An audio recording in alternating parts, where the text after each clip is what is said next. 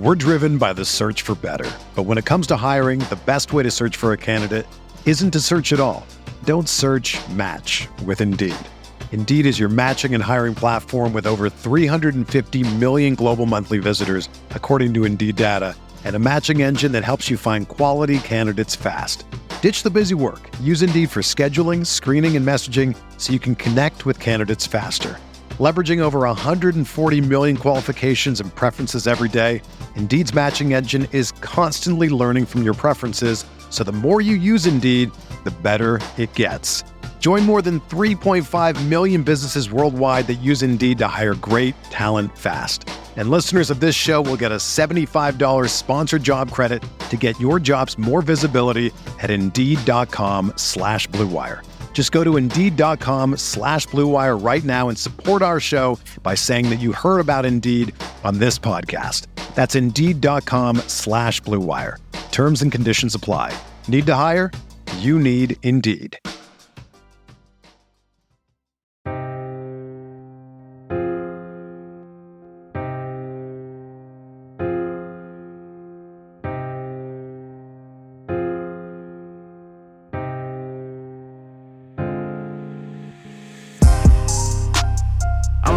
For respect in my city, I'm working hard for respect. Yeah, you think you got it, I got it for real. You think you got what I got? This one for those they forget in my city. This one for those they forget. All right, finally, I'm getting a fantasy football savant, an expert on the pod. A lot of the legends, Andrew and Legends is like the name of the community at VM. You know, like if you ever see me tweeting out, this guy's a legend, it could be a good or a bad thing based on the lingo and veterans minimum world. But Andrew Erickson, a guy who I've been a fan of and I've gotten to know for many years now. I feel like I kind of found you before you blossomed into this star that you are now.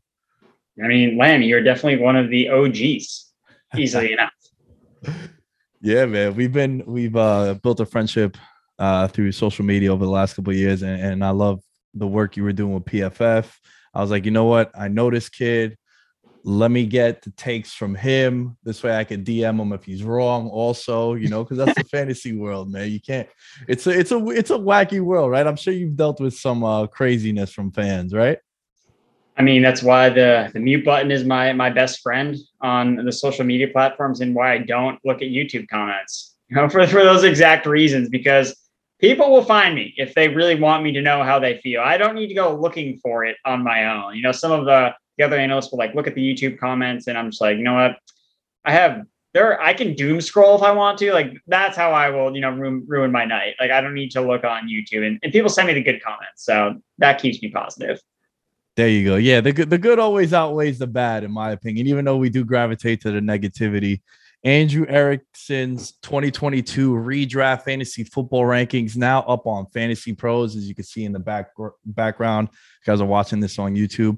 How'd you end up at Fantasy Pros, man? And how are you enjoying the fantasy buildup now? Because this is your time to shine this time of year. Yeah, no, super exciting as the calendar turns into August. Just absolutely thrilled about, you know, getting to see some preseason games, getting to see, you know, news from training camp, making adjustments, and hopefully not overreacting, because, hey, you overreacted last year to Ja'Marr Chase, not catching football as well. You got smoked if you faded Ja'Marr Chase last year. So not overreacting and really trying to remember that the good analysis is better than what X beat reporter said about why X, Y, and Z.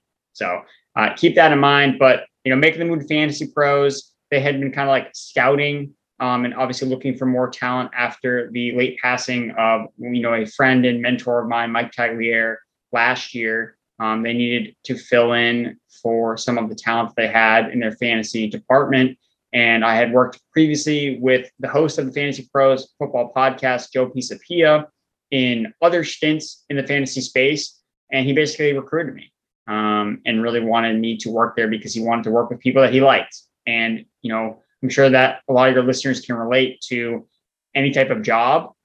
A lot of times you get jobs because you know someone. Like, that's really kind of the key of how things work. People want to work with people that they're comfortable with, people that they're familiar with.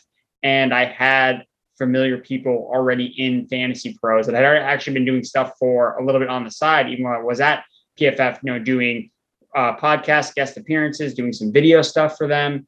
And they really wanted to bring me on full time and kind of take things to the next level. So in addition to doing like writing content, I do more podcasts, I do more video content. I'm on TikTok. I'm loving it. And I'm really trying to hit every different avenue in the fantasy space and really try to reach an audience and create a following where people are just really dedicated and people want to have fun. That's what fantasy is at the end of the game, or at the end of the day. It's a game about having a good time and having fun, being competitive, because at this point most of us can't play sports anymore. Like where we go to the gym, like that's kind of how we do our competitive thing. We do things here and there, but nothing gets the competitive juices flowing more than your fantasy draft, setting your lineup and talking smack every single week. And I'm just glad to be part of the content that's behind it. Man, you bring up a good point about people wanting to work with people that they're familiar with, that they're comfortable with, and, never burning any bridges, because you never know who might need you or call for you for something, opportunity. You always want to be good with people. I have a couple of we're going to get into individual players. I sent you some players that I want to spotlight, and I got your rankings in front of me, and I'll attach the link of your rankings in the bio of this episode so people can go check that out too. But I kind of have some general questions of just approach to fantasy also, because I'm curious, as someone who does it now for a living, and you actually talk about it for a living and then you have the casual aspect too. How much stock do you put into these reports that come from beat writers? You touched on the Ja'Marr Chase thing last year and him not being able to catch a football because it was the size of the football. Or what was it? The ring of it? The laces. Yeah, it was the laces. Couldn't see the ball because of the laces, because they don't have those on college balls. Yeah, that really dumb take, and people were dropping them in draft boards, and then he goes bananas in the season. So how much stock do you put into a report coming out of camp? Because this is a time of year where this is the best we've seen him, right? Physically, this is the best shape this player has been. How much stock you put into that? I think it's less about, what I think from a personal standpoint, and kind of just doing what the opposite of what, the market thinks in terms of ADP. So the fact that, the Ja'Marr Chase thing last year caused this absolute ruckus, and in terms of dropping his average draft position, the move was to then just do the opposite of that, of it making a huge fuss. And I think this year, kind of the example is, the Titans rookie receiver was been Treylon Burks. During, OTAs, they were saying he can't breathe, and his ADP was actually dropping in some off-season drafts I was in. And now the newest stuff is that he's fine. And it's okay, so he was fine the whole time. And basically you should just have been looking at him as he was a first round rookie pick that has a really decorated college profile. So I'm in the camp of basically fading any of the training camp noise that is causing a shift in the market and buying into the ones that no one cares about. So buying into the ones that people are ignoring. And the example I'll give for this one, again, this isn't public news because this wasn't a popularized opinion, but I remember getting advice from a beat reporter talking about the Raiders last year on Sirius XM radio. And we were talking about, Darren Waller is the guy there, great tight end. But we have these other receivers in the offense. We have, Henry Ruggs, for first round pick, Brian Edwards, third round pick, which one of these two guys you think is going to step up behind, Darren Waller in the Raiders offense? And the beat reporter's and forgive me, I can't remember his name, but was no, dude, Hunter Renfrow is going to lead this team in catches and yards. And I was what? And he's yeah, Hunter Renfrow is going to do it. But that take was never caught on by big media or big fantasy or whatever, ESPN or Yahoo, didn't cover that. And that's why no one cared about Hunter Renfrow. It's oh no, we want to draft these other guys. Hunter Renfrow's a little small white wide receiver. We don't want him. And he was a fringe wide receiver 1 last year, top 13, top 12 guy. Obviously some injuries played into it, but the fact of the matter was the kid could play ball. And he showed us last year that he was capable of leading the team in receptions and targets and yards. So it's things like that that I try to pay attention to more, and to kind of give some foreshadowing of a player that could potentially fall into that role as like a sleeper is Mecole Hardman for the Chiefs. So the Chiefs, everyone wants to know, like, okay, Travis Kelce, again, very similar situation. Like, you know who the tight end is. Like, you know who the tight end is. But then after the tight end, you have a bunch of new guys because Tyreek Hill is gone. It's like, oh, is it Juju? Is it Sky Moore? Is it Valdez-Scantling? Like, you're asking all these questions. And I got, from a beat reporter from Kansas City, Mecole Hardman. It's going to be the guy that leads the team in receiving yards. And you're just like, what? Like, how can that be possible? And yet he's the one that's drafted after all the other Chiefs receivers because nobody cares, because nobody, believes it, or they've been burned too many times by Mecole Hardman. But when you look at Mecole Hardman's body of work, and it's something I actually wrote about on Fantasy Pros, you look at his body of work through 3 years, it's eerily similar, almost identical, in terms of receiving yards per game, receptions, targets, special teams, like touchdowns, like punt returns and things like that. Tyler Lockett. Very, very similar to Tyler Lockett. Tyler Lockett, year 4, wide receiver 1. He was a wide receiver 1 in year 4. And Lockett, had a really good rookie year, like flashed a lot of big play potential. And then like the next 2 seasons, kind of like, he never really hit. And I remember like drafting Tyler Lockett after his rookie year, expecting really big things, that he never really popped, right after a pretty, aspiring rookie season. And that's kind of how I feel like Mecole Hardman. It's like we were expecting it to happen in year 2 or year 3. Still hasn't happened. It's like, all right, we'll just give up on year 4. But if there's ever an opportunity for Tyreek Hill to for Mecole Hardman to take on that bigger role, it would happen the year when Tyreek Hill is not on the team anymore, because that's why they drafted him in the first place, was to be the next version of Tyreek Hill. So long story short, I think Hardman is a guy that your audience should look at as a potential sleeper, and a perfect example of how to handle training camp news is to find the stuff that you don't want to be on the hype train with, oh, this guy is in the best shape of his life. Like, you don't want to be overdrafting that guy. You want to be drafting the guy that you saw one report that never got caught onto. And that's what I try to look through. Like, a lot of my stuff has stuff that's related to that isn't popped on by big media, that isn't affecting markets, that's not affecting ADP, because people have already made up their minds on Mecole Hardman. They're like, nope, not doing it. Even though we have, an opinion, again, it may not come true, but it's like, I didn't think that Hunter Renfrow was going to come true, and I should have listened, but I didn't. And neither did the market. So that's kind of a good example of kind of how I think about training camp. And it's just better on like betting against the house, essentially, is the way I look at it. Dude, I absolutely love it. And it makes so much sense, right? Because I think with Mecole Hardman in particular, in this situation, using him as an example, he was drafted as a direct replacement for Tyreek Hill, like you mentioned.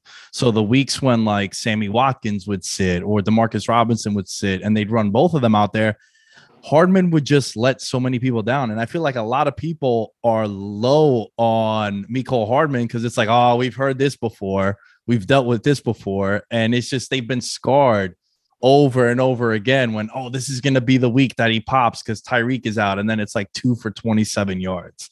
And he just like burns you, whether it's in daily fantasy or if it's a yearly fantasy.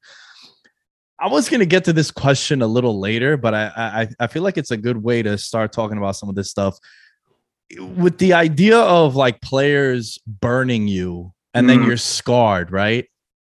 Dude, how do you feel about Christian McCaffrey going number 1? Because to me, I know in your rankings, you have him 2 behind Jonathan Taylor, as I have them up right now. But like, I know the injuries are piling up, right? And it's a little concerning for sure, because the last 2 years, his season has been derailed because of injuries. But this is a guy who has overall slate breaking RB1 upside every time he's on the field. Even in the 2 games he played last year, like in my league, he was putting up 25 points each time. So like, 2-part question. How do you feel about like the injury concerns for players just in general? And then like, am I crazy for thinking CMC should go 1? Like, I think it's a no-brainer personally.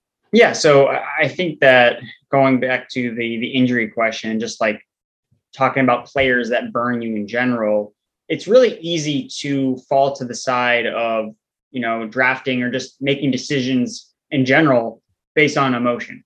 Because it's really easy. It's just like, this guy burned me, don't want to draft him. It's as simple as that. 1, 2, 3.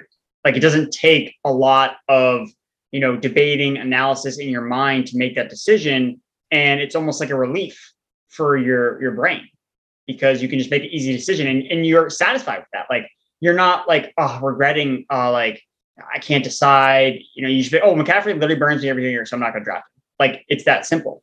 But that's the path where you're going to get beat more often than not, because there are people that know you're making a decision based on emotions, and they're using research and numbers. And that more often than not is going to lead to the right results. You really have to try to take emotion out of the game as much as humanly possible. Now, that's not saying like you ignore the fact that McCaffrey has missed a ton of games over the last season. Like, that's real. Like, that is really in his outcome, but you have to look at it in a different lens. You can't look at it as, okay, like, he's burned me. It's like, okay, like, McCaffrey has sustained 2 injuries over the last 2 seasons. He's missed games. That's obviously a risk. But what running back hasn't missed games over the last 2 seasons? What running back has his production hasn't fallen off when he's been healthy, as you alluded to, in his 4 healthy games last year, 26 fantasy points per game, like in PPR. So nasty, like, just super efficient. And not every running back can say that.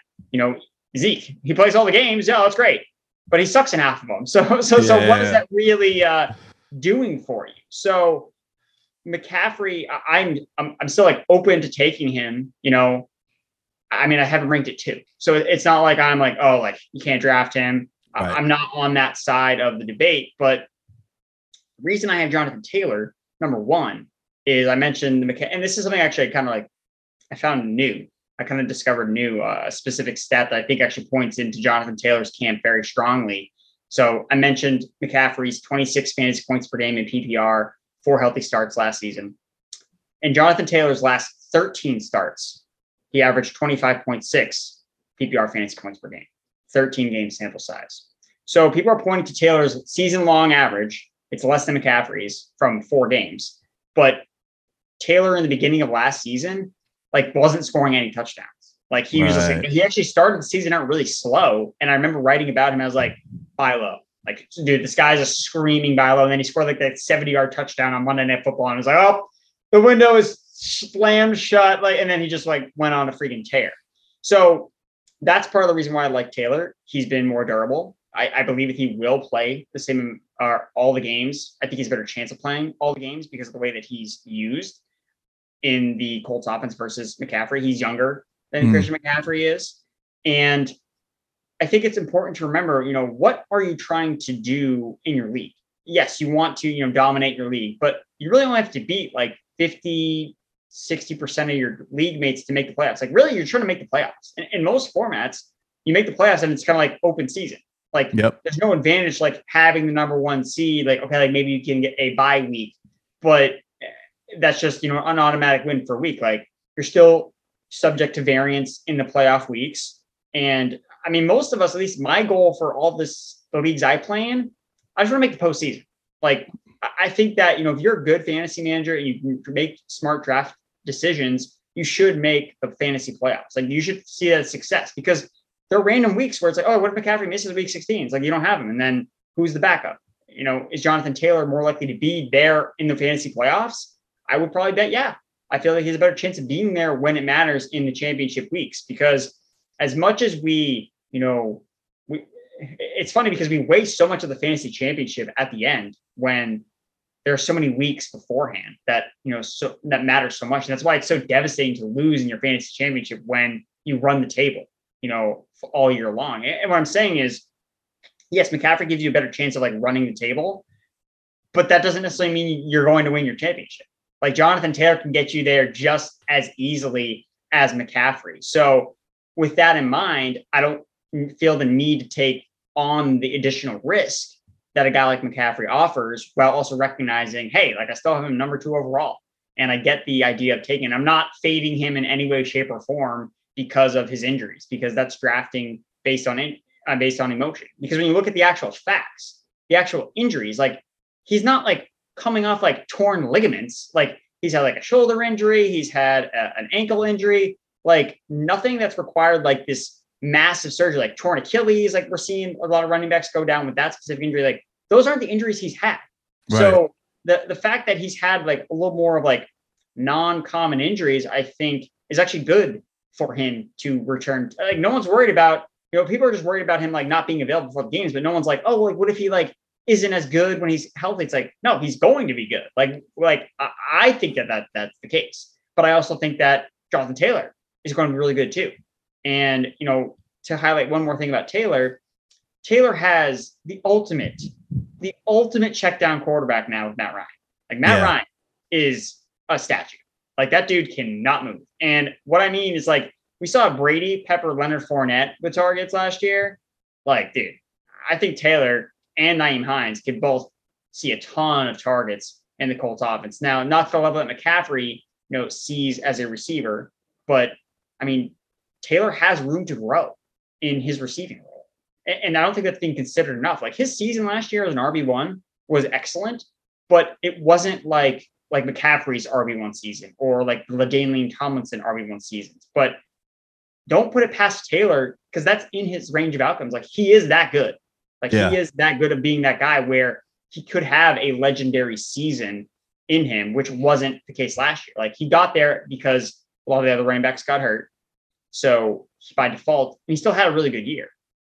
And I think there's room to grow. So that's the case on Taylor versus McCaffrey. I think that they're both worthy of taking first overall, but just based on, the way that most leagues are set up, I think that Taylor is just the guy that I would just lean slightly towards more. But definitely not, I'm up at 102. CMC is my guy. Yeah. Yeah, no, that's a fair assessment. And I like the call on Matt Ryan too. I think that the offense will probably be better for the Colts. So maybe that could open up a couple of things for Jonathan Taylor. A guy I want to ask you about now we'll get into the range of like players in particular I want to highlight. And I guess we could just stay with the running backs because I see that you have Saquon Barkley at 12 overall for you. It could be the Giants fan to me, but I'm relatively high on the Giants. Not so much this year, though I think the team is going to improve, but I like what they're doing later down the line. But we're talking about fantasy as far as this year goes. I think this is the best situation he's been in. And he's a year removed now, a full year removed from recovering from the ACL. And the offensive line is going to be better. Dable coming in, pass first philosophy, his approach to offense. I think it suits the half PPR style of like a Saquon Barkley out the backfield. I think he's a guy that could play himself into being a top 5 overall running back this season. I think that is a great assessment of Saquon Barkley, and I want to draft him. Like, I think that he fits in, like what you mentioned, talking about the half point scoring, PPR scoring, he catches passes. And it's funny, I first ranked Barkley. He was probably much lower when I first did my rankings, back in, I don't remember how often, like March or something like that. They make us put him out way too early, or way too early rankings. And, I kind of like ranked him super low, just basically on assumptions. I already assumed he was like already hurt. Like basically I was like, oh, like he's rehabbing another injury. And then you like look back and like, wait a minute, like, wait, he's like healthy right now. Like, like he's not rehabbing an injury. He's not coming off an injury. And then I was also expecting the Giants to add running back. All the signs were showing that they were going to add a running back in the draft. They had a lot of running back visits. So I was like, again, they're going to add like Brian Robinson or Zamir White or one of these guys. They had no one. They had Matt Breida, who last time we saw Matt Breida in Brian Dable's offense, he was literally on the bench. And Brian Dable wanted nothing to do with that guy. So, dude, yeah, I think that Barkley, he's someone that's definitely been rising up a lot of rankings over the offseason, I think for similar reasons to like kind of what I was referring to. But you look at the situation overall, like improved offensive line, the coaching personnel is also upgraded. 5 games last year when he was healthy, RB10 in terms of points per game with Daniel Jones under center. So, yeah. And the fact that he's already done it before, like that matters. Like a lot of the research I've done looking at like breakout running backs, they don't come out of nowhere. Like there's a track record of them either being efficient or catching passes. Like he was the RB1. Like he's literally done it before. He's caught 90 passes or 80 something passes in one season. And that's just special. Like there are running backs that's never going to happen for them ever. And the other thing too that I found that was really interesting looking at like some of these breakout running backs, like James Conner last year, Fournette, some of these guys, impending free agents. Like we're talking about like running backs for contract years. And usually it's not, you know, people make the argument like at all positions, like, oh, it's like a wide receiver, like it's contract year, he's got to put up numbers, so tight end, quarterback, whatever. But like running back, the team is incentivized to give them the ball more because they know they can just beat them into the ground and then they just say, okay, well, you can walk. Like, so it's a mutual understanding that it's a mutual understanding. Yes.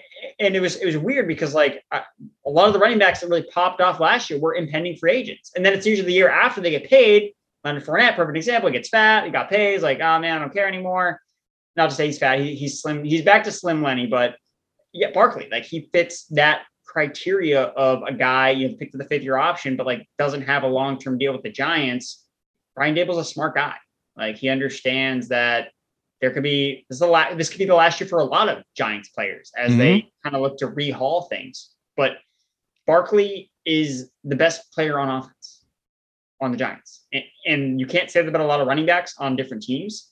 And that in itself puts him into a tier of players that, you know, have top 5 upside. So basically, you know, my Barkley ranking is a lot dependent on like his average draft position. So if that keeps going up, like he's going to keep going up my rankings. Like I want to be on Saquon Barkley. And I think that he is someone, because last year I remember ranking him as like a top 3 running back. Like didn't think anything else about it. And then he was coming off the injury and it was a slow start. But then even when he finally got healthy last year, like we did see it a little bit, and then he got hurt again. And there was that just like freakish Cowboys, like, oh my God, like the dude just can't catch a freaking break. And, you know, just never really was the same again. But like, what do you expect? Like the offense was so bad. Like no one could do anything in that offense. So yeah, I think Barkley's definitely someone to be in on. I love the situation now.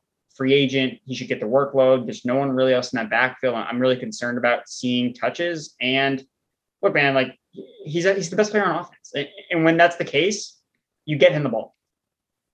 Yeah, no, I was jumping up and down if you guys are watching this on YouTube when you talked about the contract stuff, because I'm always betting on that, right? Like the guy going into, if you sign a 1-year deal, a prove it deal, you take less money, something like that. I'm always behind that guy in all sports across the board, but especially when it comes to something like football. And he also plays a position where it's mutually agreed that, you know what, we're both gonna benefit if we do it this way. Staying with the running back position, what do you think of Derrick Henry, man? Because I've been burned the last couple of years, even though last year kind of it came true, but he got hurt. So I don't like getting like a victory lap out of that because I didn't expect him to get hurt. I just thought that like, yo, we've never seen a player get 400 plus touches that many years in a row and continue to be dominant. And now I think like from a betting perspective, I think if I was to tell you, bro, this is my favorite bet in all of football, it's the Titans win total under 9.5. I think they check all the boxes of a team that's going to regress. The big concern I had for the Titans going into last season was what happens if the 2 wide receivers that they had went down. Well, now they don't even have those 2 wide receivers. And now Henry's coming off the injury. I think you're going to see teams put all 11 guys in the box and be like, yo, Tannehill, do what you can. We'll leave those wide receivers open. I think Derrick Henry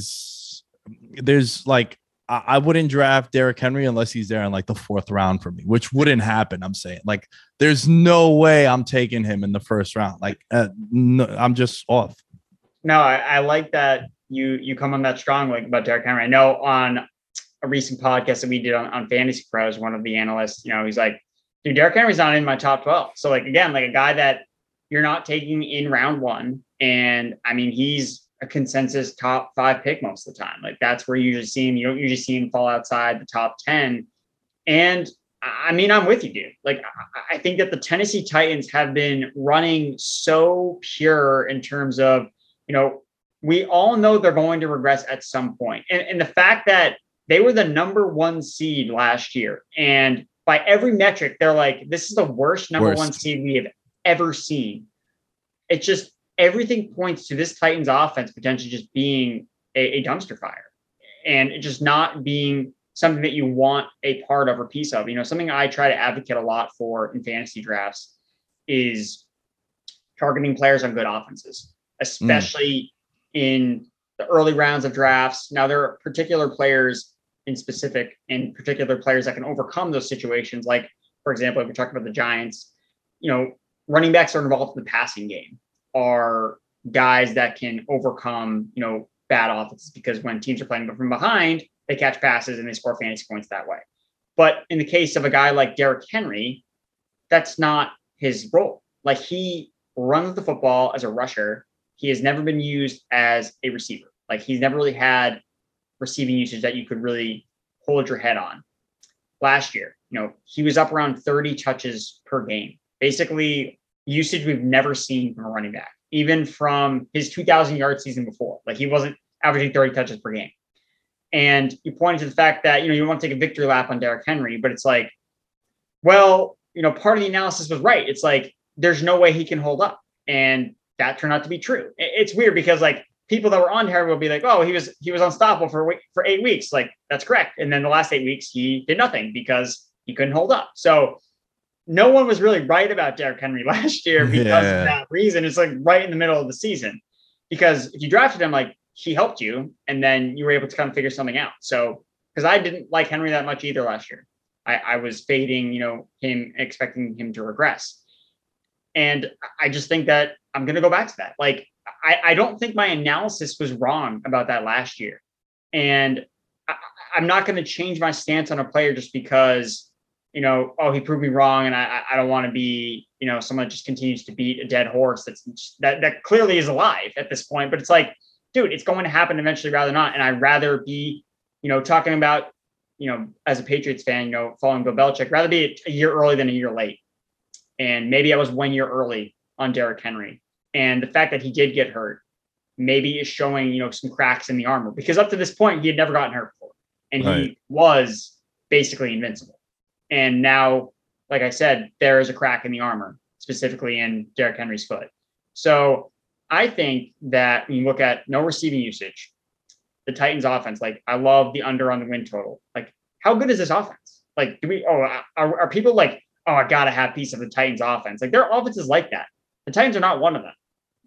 Super, team that's going to regress, number 1 seed last year.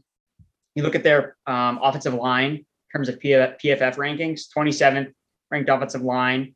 You look at their average draft position. So when you just take all of the players from each team and you aggregate their ADP, 28th in terms of ADP. So the market is literally telling us that people don't want to draft the Titans.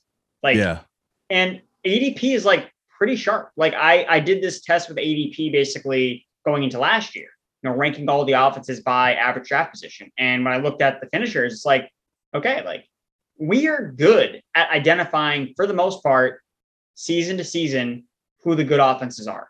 Like, yes, there are going to be a couple that, jump a spot, go from average to good, go from, average to below average, go from good to just average. Like that, there is some fluctuation there. But for the most part, we're pretty good at projecting, like, which offenses are going to be good. And all the signs are pointing to the Titans not being one of those offenses. So to invest in their running back that is super dependent on touch volume and positive game scripts just seems like a recipe for disaster. And the one thing I'll point to about Derrick Henry in terms of, like, his absurd efficiency and all those numbers. So rushing yards over expectation per attempt over the last 4 years for Derrick Henry.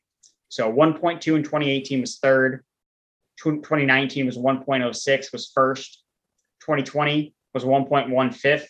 Last year was 0.05, which was 23rd. So this was the first year since 2018 where he was not creating 1 yard over expectation per attempt. Basically, he was at 0. So he was more dependent on the offensive line play in 2021 than he had been the 3 years prior. that's telling you that this running back is starting to slow down a little bit. Like he's not doing as much on his own.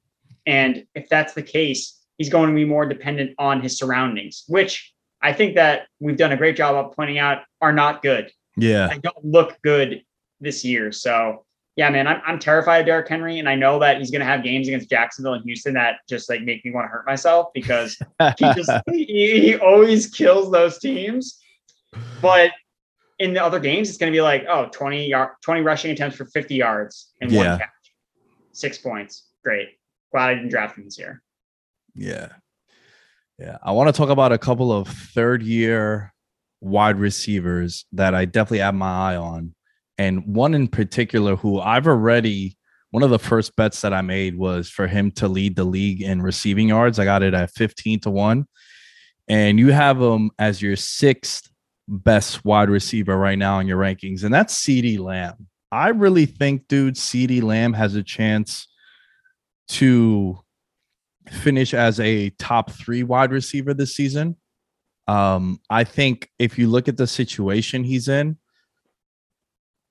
no Gallup until late October, early November, based off him tearing his ACL last season.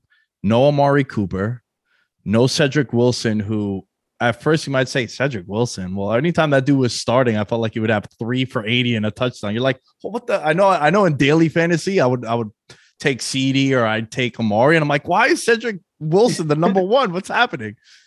And I think Dallas's offense is efficient. Like Dak is a very efficient quarterback.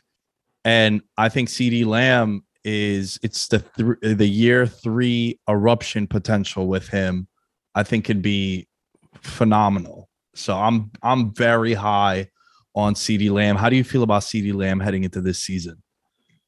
I like Lamb a lot. I actually moved him up a little bit. I think I had Mike Evans ranked ahead of him before Julio Jones signed to Tampa Bay. So I moved Lamb back up, and we all know the talent is there for Lamb, and he's teased us, I think, for the first 2 years. Like he's been good, like, but he's yet to be great. Like that's kind of what we're all waiting for. And a lot of it has to do with there were just a lot of other pieces in the offense that like needed to get, targets. And that was kind of the biggest issue with him was just like last year, 18% target share outside the top 30.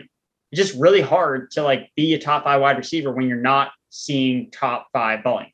Like that's just the fact of the matter. Unless you score like 13, 15 touchdowns, it's just really hard to do. And look, Amari Cooper's a good receiver. Like he's going to command targets in the offense, but now he's gone. 8th most vacated targets from Dallas, as you kind of mentioned. So I think that he's going to get over the 20% target share mark, which is kind of that minimum threshold for these top end wide receivers.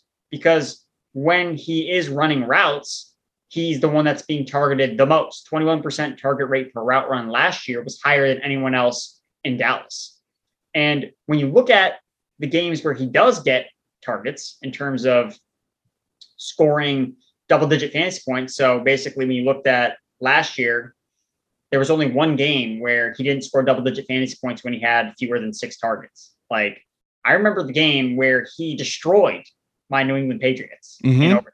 Like, that game was like, that's CeeDee Lamb. That's what he could be. Just an absolute monster and someone that no one can cover. Like, no one on the Patriots could cover him that day. Like, it was like, dog. Like, it was absolutely, it was a takeover. And he has that alpha ability in him, whether he's like, and I think too, like with Dallas, like they never were so comfortable that they moved him around the formation a lot. But again, pointing to your guy, Cedric Wilson, like when Cedric Wilson was like playing, like he would play in the slot and then they moved Lamb outside. But then Gallup and Cooper were healthy, they would move Lamb into the slot. And I'm all for moving your guy around, but it seemed like week to week, like Lamb was like, okay, like where am I playing this week? And it's like Dak could drop back and be like, where is Lamb?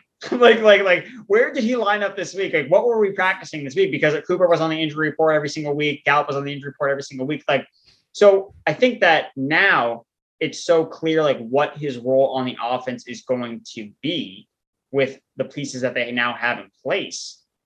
I think it is wheels up for him to be a guy. And I've seen him go, at the end of the first round, at the top of the second round. I think that's appropriate. The other wide receiver that I was hinting to before is Jerry Jeudy.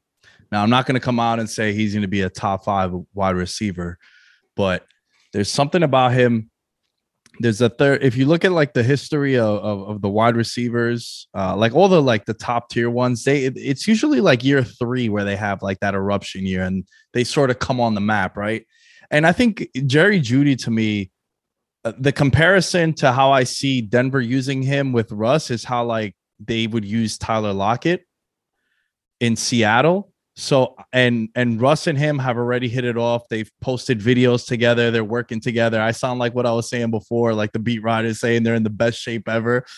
But I really like Jerry Jeudy, dude. He's had an awful quarterback situation the first couple of years in the league, right? Like his rookie season, PFF charted him as the most uncatchable balls thrown in his direction. Like he had like the highest rate in the league. And then last year, again, a pretty crappy quarterback situation, and he was banged up. Now he gets Russ over there. I think it's an improved quarterback room with Russell Wilson over there. How much upside do you see in Jerry Jeudy? Do you think he could be like the number 1 receiver on the Broncos this year across the board also? So I agree that I think Jeudy is definitely in for a career year. Obviously, the quarterback upgrade alone, I think, kind of gets that done for Jerry Jeudy.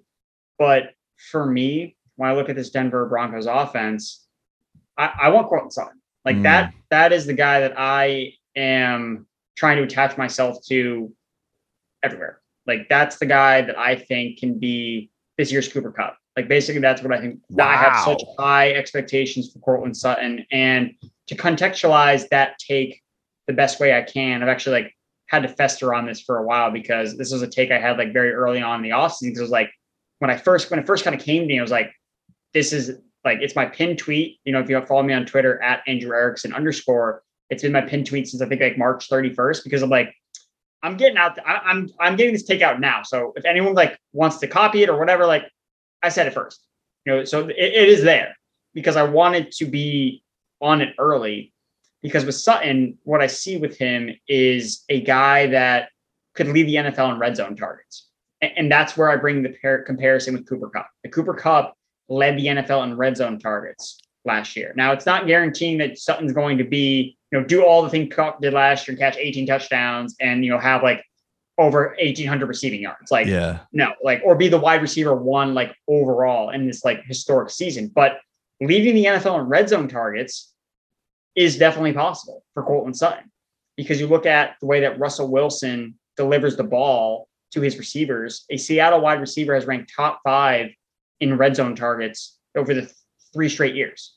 So whether it's been Lockett or DK Metcalf, one of those guys has always ranked inside the top 5. So you already have, you know, if Sutton's a starting wide receiver on the Broncos, you already have top 5 essentially locked in my opinion, for a full-time starter on the outside for Russell Wilson.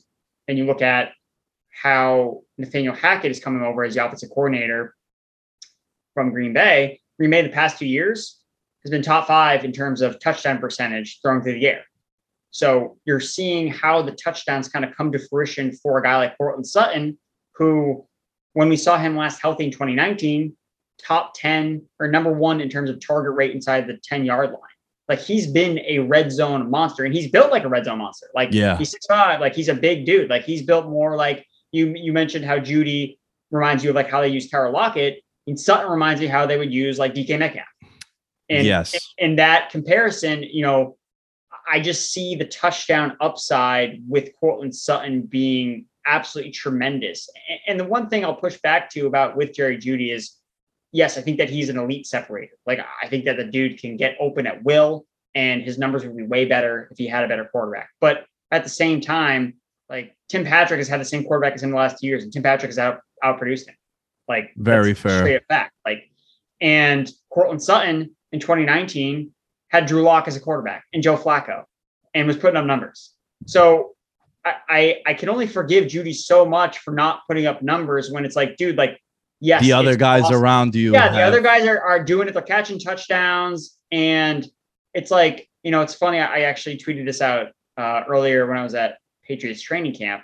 It was just like Jacoby Myers, you know, another year 3 wide receiver, or a wide receiver that, you know, is known for his separation skills. And I literally just like, you know, filmed him, you know, breaking a nice little route from, you know, defensive back or one of the coaches or whatever.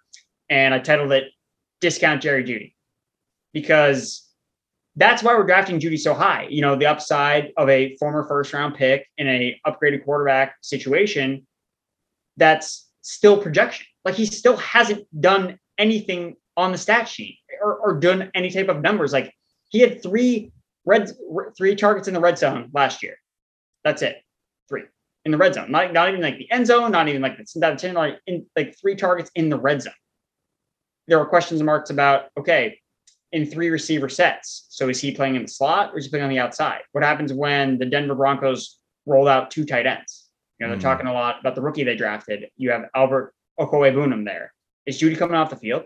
Is he like losing snaps on the field? Yeah, is he losing snaps to Tim Patrick? Remember, like, the new executives and management signed Courtland Sutton to an extension last year, signed Tim Patrick to an extension. This franchise did not, you know, under the current regime, did not draft Jerry Jeudy in the first round. Like, right. That. So for me, and I get that Jeudy has a path where he can be much better, but I really think that I'm driven more by the touchdown potential. And I think that guy's going to be Courtland Sutton. Like, that's who I really think it's going to be. So I hope this doesn't totally dissuade you from Jerry Jeudy, but I mean, if I were to recommend to anyone listening, you're like, dude, I'm taking Sutton over Jeudy 9 times out of 10. Dude, it was funny. 2 years ago, I asked my friend Eric, because it might've been like the 5th or 6th round. I play in a big money league with all my buddies back home. And I only play in one league because there was one year, dude, I was in like 8 or 9 different fantasy leagues, and I made the playoffs in I think 6 of them. And then I'm rooting for a touchdown by one guy, and it's burning me on 3 other teams. I'm like, this is too chaotic. I only really cared about one team. I ended up forgetting to start someone, which I never do. But I was like, I thought I checked, you know? So I'm only in one. It's like my childhood friends. And you mentioned the touchdowns. It reminded me of this story. He takes DK Metcalf, and then right after I take Tyler Lockett, and I go to him. I'm like, dude, like, what was your like reasoning behind that? And we were both like hammered. He just goes, because he scores fucking touchdowns. And I was like, you know what? Yeah. And I think DK Metcalf scored like double-digit touchdowns last year. I was like, you know what? You're right, man. You're right. Touchdowns are king for sure. All right. Last thing I want to ask you is how do you handle players that are pending suspensions? Because I'm looking at your rankings, and at tier 10, 121st overall, is a guy by the name of DeAndre Hopkins. And then if you scroll up a little bit more, you'll see Alvin Kamara, and he's 30th overall. These are guys who were not there by pick 17 in home leagues last season. Both of them are appealing their case. We don't know exactly how many games they're going to get, but what's your approach? Are you someone like these are picks that I would make? Because I'm always like, when I'm drafting, I'm expecting for week 13, 14, 15. Like I feel like I make enough good picks, and I hit the waiver wire, and I, you know, pick up players as the season goes, where I'm always planning for playoffs. But what's like your approach to guys that suspensions are pending for? Yeah. So with Hopkins specifically, I'm not touching DeAndre Hopkins. I think that, I mean, his case seems like more clear cut in terms of where he got the suspension for PEDs. And I just can't deal with a guy that I have to sit on my bench for 6 weeks when, I mean, you talked about the waiver wire. I mean, you're missing out like on waiver wire guys. Like, you need to churn the back end of your roster, especially now. It can change depending on like if you have an IR spot. Like, I'd be more open to drafting a guy like DeAndre Hopkins if you have really, really, really deep benches. But like, you only have 5 bench spots, 6 bench spots. Like, every one of those is crucial. Like, I want to be able to, after week 1, like, I want to be able to pick up Elijah Mitchell. I want to be able to pick up Cordero Patterson. I don't want to miss out on those guys because I'm like, well, D-Hop's on my bench. I can't drop him, and I'm stuck with him for 6 weeks is like half the fantasy season. Like, it's not like a 2-game suspension or a 1-game suspension where, okay, like whatever, like it's fine. Like, it's a long time. And then you have the question marks about, okay, what's it going to look like when DeAndre Hopkins comes back? Like, is it just going to be automatically plug and play? Because last year, you know, he's battling through injuries. he had one game with double-digit targets, 2 games with 80 or more receiving yards. In 2020, he had 8 games with double-digit targets and went over 80 receiving yards 7 different times. So, I mean, his numbers like fell off significantly. And it's going back to, I'd rather be a year too early than a year too late. And, Hopkins has kind of already showed last year. It's like, okay, is this still like the same like alpha target magnet guy that we saw? And then you're layering in the fact that he's going to miss 6 games. What if Kyler Murray and Marquise Brown are just absolutely like cooking? They're so in sync. What is this offense going to look like? Is Hopkins going to like drop? They're going to just like plop him back in there, like, oh yeah, like we got to get 10 targets to DeAndre Hopkins. When traditionally the Cardinals have been a team that started out really hot and have been a team that you've wanted to fade in the second half of seasons when Kyler Murray, fires up Call of Duty and is just like not paying attention anymore. So, and the fact that he's suspended, like he can't be with the team. Yeah. Like it's so different from like being hurt. He's not practicing. Yeah. Like he's just taking time off. And he's not like actually injured. Like he's just being suspended for PEDs. And I mean, Will Fuller, another guy that got suspended for PEDs, like never was the same and never came back. And we're still waiting to see like where he ends up going. So Hopkins specifically, I'm not touching. I just think that he's a roster like management nightmare. Like, because then like, does he have trade value? Can you trade him? It's one of those things where I'd almost be more open to trading for him to whoever drafted him. Because I guarantee after 3 or 4 weeks, they're like, God, I got to get this guy off my roster. Like, I got to figure something out, especially if it's a bad team, team that starts 0-4, Hopkins is not going to help them. So I think that's the way I'd approach it. And I think too, like people don't ever think about that, obviously you want to draft, the players that you want, but there's more than one way of acquiring players and through trading and thinking about, okay, like how is this guy's season going to play out? How am I going to roster this player? Like asking yourself these questions, like how am I going to know when to start this guy? I think is super key. Like, and not to get off at a tangent, but like someone like Nyheim Hines, no one knows when to start that guy. I'm just like telling you straight out. So Frank Reich can sell this BS about Nyheim Hines having a big role, whatever. And he can say that you should take him in fantasy because you know why? Because he knows the games which Nyheim Hines will have a role in because he's the head coach of the Colts. That is not us. We are, players of the game and we are at the subject and we're at the mercy of these head coaches to give us whatever they want. And that's something I think that's not talked enough about in terms of fantasy analysis where, the Colts are projected to lose this game. Okay, we can see a bigger role from Nyheim Hines and then Jonathan Taylor rips off an 80-yard touchdown and they win the game by 20 points. It's like, it can be really hard to project, especially running backs in the passing game, guys like Nyheim Hines. So I think that Hopkins, just from a roster management, is just going to be a pain in the ass to own. And that's kind of why I don't recommend drafting him. Alvin Kamara, I think, is a value as a guy that goes like in round 3 right now, obviously with the pending suspension. And really with him, I think it's actually less likely he's going to get suspended at this point. Now we'll see how things kind of shake out when people, have their drafts in late August, early September. But I think that right now it's probably going to get pushed down the line, like the suspension, like his hearing keeps getting pushed away.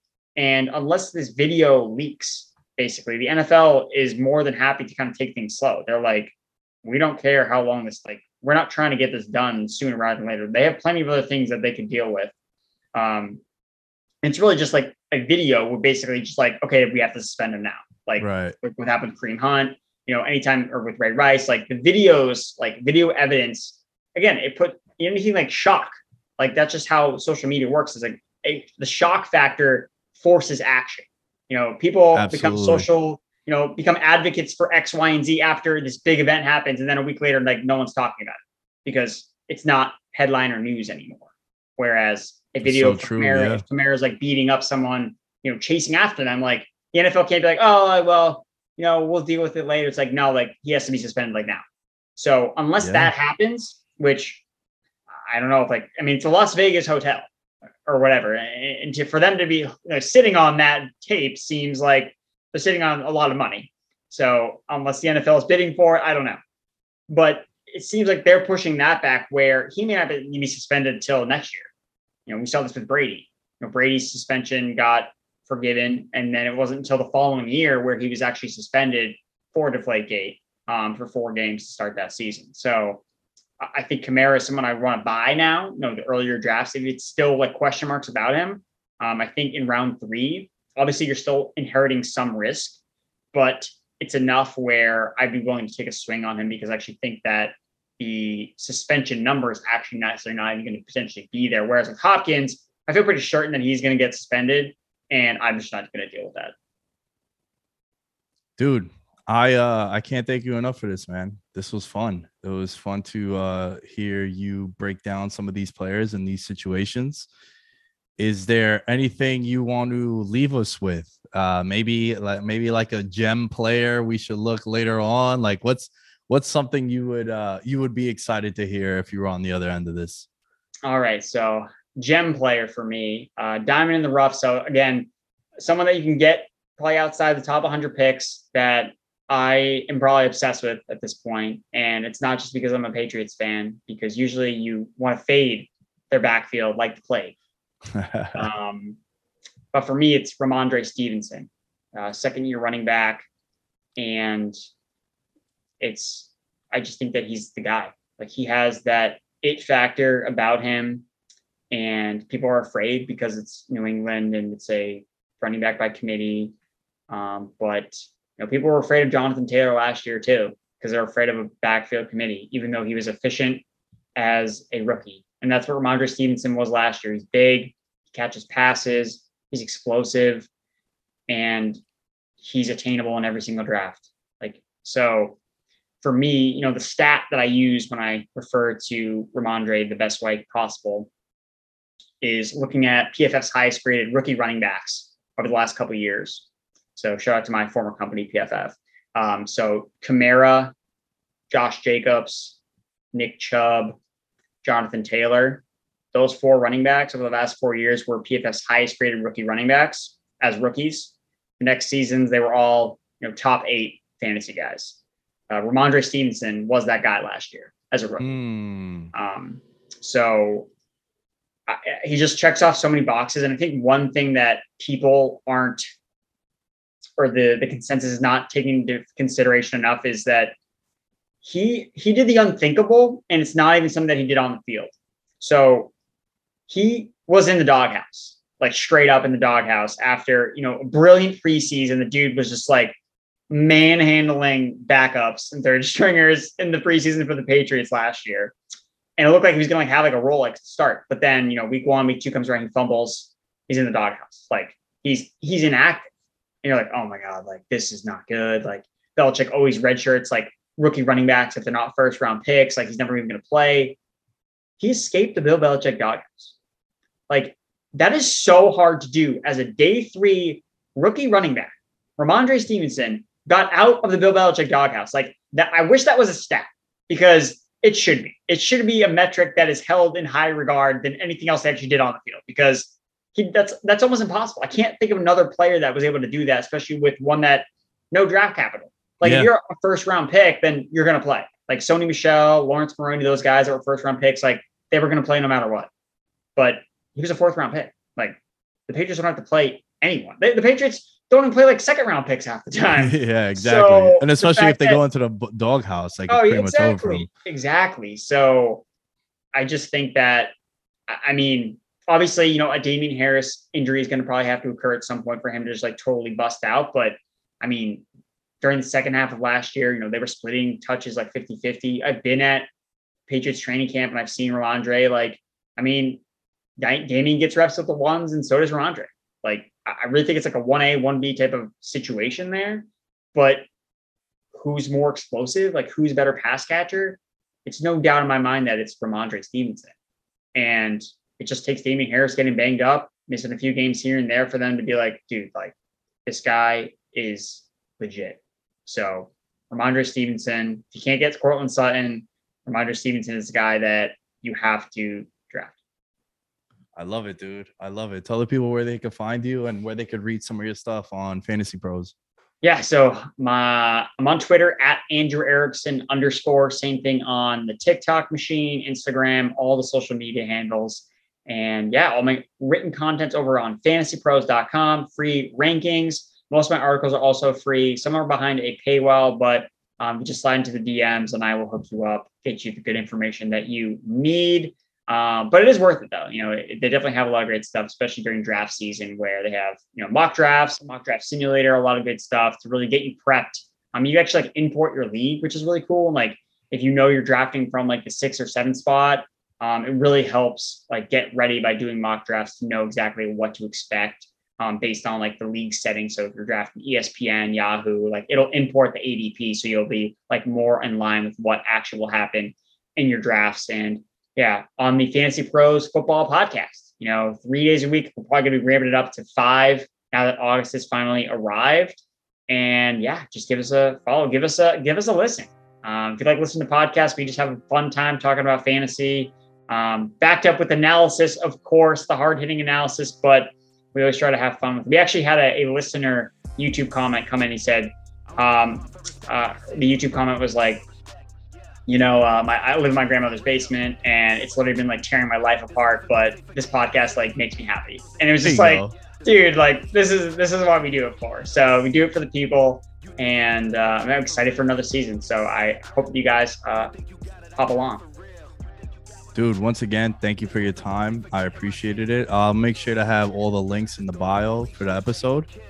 And for all of you listening, veteransminimum.com is where you can find everything. We're not giving out, but there's a merch shop, Patreon, a lot of extra content coming on the Patreon, betting stuff, the whole 9. And we will catch you guys later this week.